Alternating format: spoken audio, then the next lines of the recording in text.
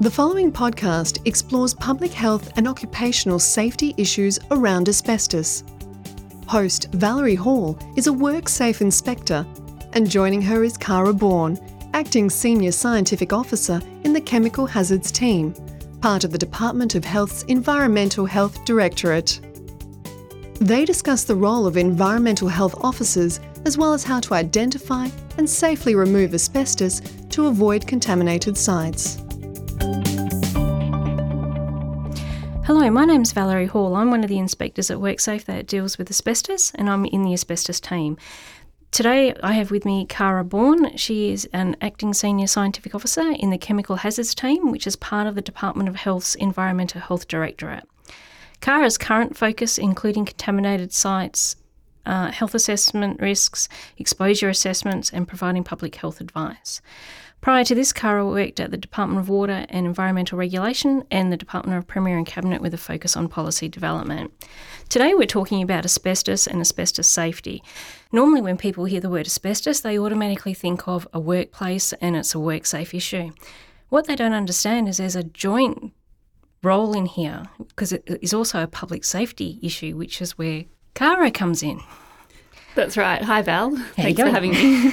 Yeah, the Department of Health is involved in regulating asbestos in the public domain, and certainly when there are removal jobs happening by householders, so DIY jobs, there's a very clear role for the Department of Health. But also in the case of licensed removal jobs, there is also an interface with the public domain. So there's the potential for public health risks and the potential for anxiety and concern from members of the public. And that's really where we and our environmental health officers in local governments field a lot of questions and concerns from members of the public about the health risks of asbestos during removal jobs, during both these licensed removal jobs under the work health and safety legislation, but also these DIY and renovators and maintenance jobs happening by homeowners. Okay, so basically, obviously from a WorkSafe perspective, we talk about, as you said, licensed removalists. So we're talking about Class A and Class B removalists and obviously notifying us of the work that they do, which we follow up on. And obviously, if we've got a licence holder who's done the wrong thing, we can also check on that and follow that up as well. In relation to the public health side, what happens? Do people actually ring the Department of Health or do they ring the council and speak to the environmental health officer? It's a bit of both. So the Chemical Hazards team at Department of Health fields a lot of questions. In the first instance, if it's very clear that it's a current workplace, there's a removal job going on, we refer people on to WorkSafe. But if those concerns are ongoing or are around emissions or really in that public health realm, we'll put people onto the environmental health officers in local government. So they have the powers under the Public Health Act to issue notices and infringements and to act in the interests of public health. So it is important for licensed removalists to understand that the Public Health Act and the health asbestos regulations can be applied to their work, and environmental health officers can compel licensed removalists under that legislation. Let's just say we've got a removal job happening and obviously we get notified and we will go out and have a look at it. If we have concerns that it's not a workplace because it's, it may be someone who's got a licence but they're doing the job for a friend or, it's the homeowner doing the work themselves even though they've got a licence. Does that then fall into your realm, being the fact that they're a DIY technically? That's right. Yeah, that's where the environmental health officers can act. So initially that would be in an advisory capacity. They may come out and inspect a site, provide some advice. But if there's a concern that there's a health risk and a clean-up is needed, under the current health asbestos regs and under the update that we're currently working on, they have powers to issue notices. So it's important to understand that the updates, we're currently updating the health asbestos regulations. They're going to include greater powers for councils to act and to compel. The infringements are going to be significantly increased, up to $50,000 for members of the public and up to $250,000 for corporations. and that we have these 3 tiers of regulation under that in terms of the infringements, but also issuing improvement notices and enforcement orders. And I think that's maybe different to the workplace health and safety regulations in terms of those 3 tiers with quite a lot of power.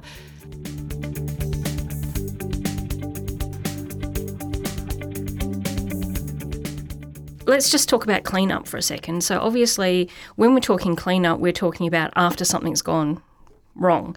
So that may be, I suppose, one of the most common ones that we get is our fire-damaged houses, or where someone's, potentially high-pressure cleaned a roof, which is a big no-no in both realms. I mean, it's in our legislation, it's also in the current health regs, and I'm assuming it will be in the revised one as well about not using high-pressure cleaning.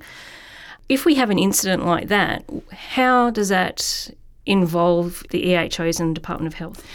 So the health asbestos regs do deal specifically with fire-damaged, storm-damaged asbestos. In those scenarios, the asbestos is quite likely to have become friable, and then the cleanup is more complex, and special precautions need to be taken for those cleanups. So we deal regularly with incidents with members of the public cleaning, trying to maintain their asbestos cement roofs and approaching that with high pressure cleaners, which creates, as you're aware, an almighty mess. You've got a lot of asbestos contaminated sludge and slurry that will have contaminated not only their own property, but quite likely a number of neighbouring properties. So the powers that the Environmental Health Officer has is to come in and request immediate management measures to stabilise any of that contamination in order to protect public health, and then to issue notices for clean-up. And that clean-up would need to be done, it's quite likely going to be needed to be done by a Class A removalist. So there's that interface with WorkSafe. So the EHO will do that initial assessment, require immediate protections to be put in place in terms of stabilising. That might be covers, that might be keeping the material damp, or applying a PVA glue solution, but also then requiring the cleanup of that within a strict time frame, and that triggers the requirement to engage a licensed removalist. Okay, because I think a lot of people don't understand that when it comes to those sorts of issues like the high pressure cleaning and things like that, WorkSafe doesn't get involved, until that stage, as you said, that the licence holder's engaged. So, and the fire damage is the same. We don't get involved in that until there's a licence holder that's going to be doing that work. And I think a lot of people sort of seem to think that, we're the ones that say, it's got to be done here and by this time frame, and it's actually not. That actually falls into the public safety realm. And that's right. Yeah, and so similar to the asbestos cement roof cleaning, fire damaged and store damaged asbestos is another area where we have a lot of instances where we're needing to respond. Our environmental health officers, they're the first ones on the ground, like I said, requiring implementation of those immediate measures, and then mandating through our legislation and through our regulations the clean-up of that by a licensed removalist. And as asbestos cement products, as you're aware, they're decades and decades old now. A lot of them are highly deteriorated. They're reaching the end of their useful lives, and through a bit of storm damage, it can turn it into quite a friable mess and really escalate the cleanup requirements for people, the cost, the complexity, and then the risk that it's not just a simple cleanup, but they've actually got a contamination issue on their property at the least, or potentially some surrounding properties. Yeah, so I suppose one of the big things is, having a look at asbestos. If you've got asbestos on your property, regardless of whether it's your workplace or whether it's your home, you should be making sure that you know what's asbestos. And if you don't know, that you get someone in to actually have that. So we're talking like that register sort of scenario, and then having detailed things about asbestos management plan on how we're going to treat this, how we're going to remove it. But if it does get damaged, that it's removed as soon as possible, because the longer you leave something, the worse that damage is, and obviously the worse the condition, which means, rather than being our Class B bonded removalist, you would then potentially have to go to a Class A. So, the sooner you can sort of get into that removal side of things, I suppose that's where we're looking at. If we can get it done and done correctly, then we're going to save a lot of future problems with asbestos. So, as you said, we've got a lot of ageing material around the place. So, it's one of those things that we sort of need to get people to be aware of, because there's a lot of contractors out there who don't realise that there's still asbestos in houses. So, people need to be aware and ask the question, is there asbestos? And then start looking at the age of the house to sort of say, okay, so it's pre-2003, we need to start looking at potentially, might have some asbestos in here. It could still be in the eaves. It could be, and start thinking and looking at before they actually do any work. That's right. And the Department of Health supports the disclosure of the presence of asbestos in houses. We strongly encourage prospective buyers to seek a survey so that they can understand where asbestos is present in a property they are purchasing, and then having an understanding of the additional maintenance cost that will have over time. It's, as I said, they're reaching the end of their useful lives, and if it's left to a point where it is in complete disrepair, you are more likely to need a Class A removalist. So just homeowners being aware of the presence of it, alerting their contractors to the presence of it, but equally the contractors being aware, and if the age of the property is such that there's a reasonable suspicion, then taking the appropriate precautions. And a lot of the issues can be avoided by applying the safe handling requirements that are in both the work health and safety legislation and in the health asbestos regulations.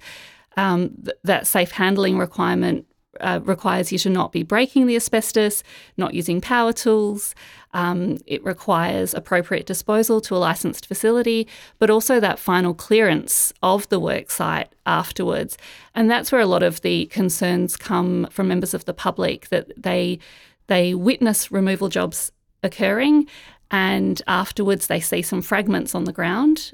It creates a lot of anxiety. So whilst the public health risk from several fragments on the ground is quite low, it's a regulated substance.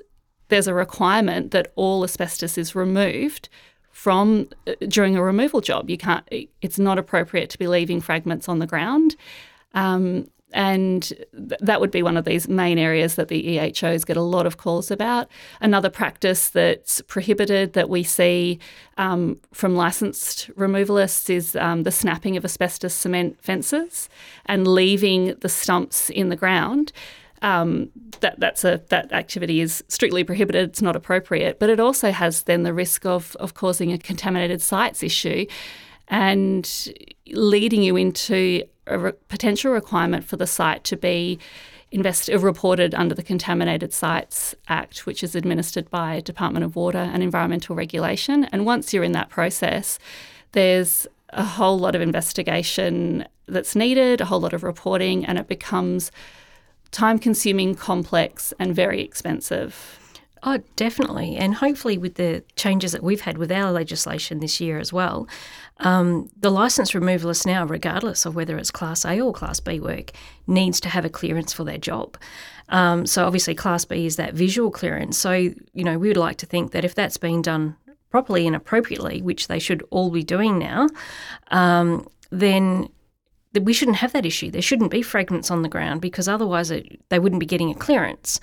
And that's where, obviously if you're talking about fencing and being snapped in the ground, we would like to think that whoever is doing the clearance is actually checking the hole in the ground before they, fill it in to put the new fence on, because otherwise how are you going to know whether or not they've actually left it in the ground?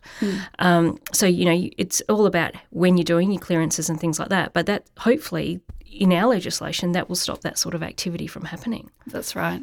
Yeah. And so just leading on to then the updates that we're currently doing for our health asbestos regs.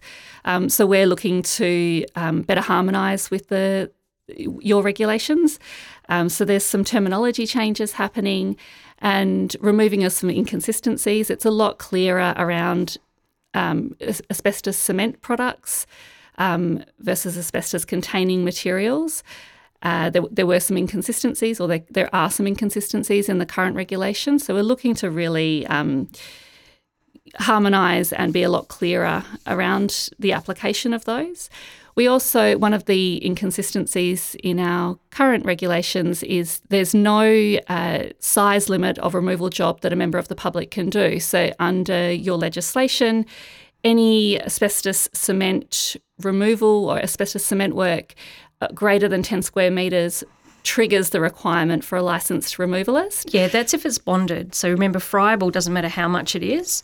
Automatically triggers the requirement for the Class A. For the bonded asbestos cement, that's right. But in our current regulations, that requirement is not there. So theoretically, a member of the public is currently permitted to remove any amount of asbestos cement, bonded asbestos cement material during a renovation or DIY job, subject to them applying the safe handling and disposal requirements, so that those things are still there, those protections. But that we're looking to rein that in, so members of the public will not be permitted to remove more than 10 square metres from their property. Though we are looking at provisions for exemptions, and that would be something that's administered through the local council. So where a member of the public can demonstrate that they are aware of all of the safe handling requirements and submit an asbestos removal plan, which covers also on appropriate disposal and requires them to submit disposal receipts, then exemptions will be possible. At this stage, we're looking at leaving asbestos cement fences out of it. So they're considered a lower risk removal job. So members of the public will still be allowed to remove asbestos cement fences greater than 10 square metres, but we'll be increasing our guidance material for them, and they will still be bound by the safe handling and disposal requirements in our regulations.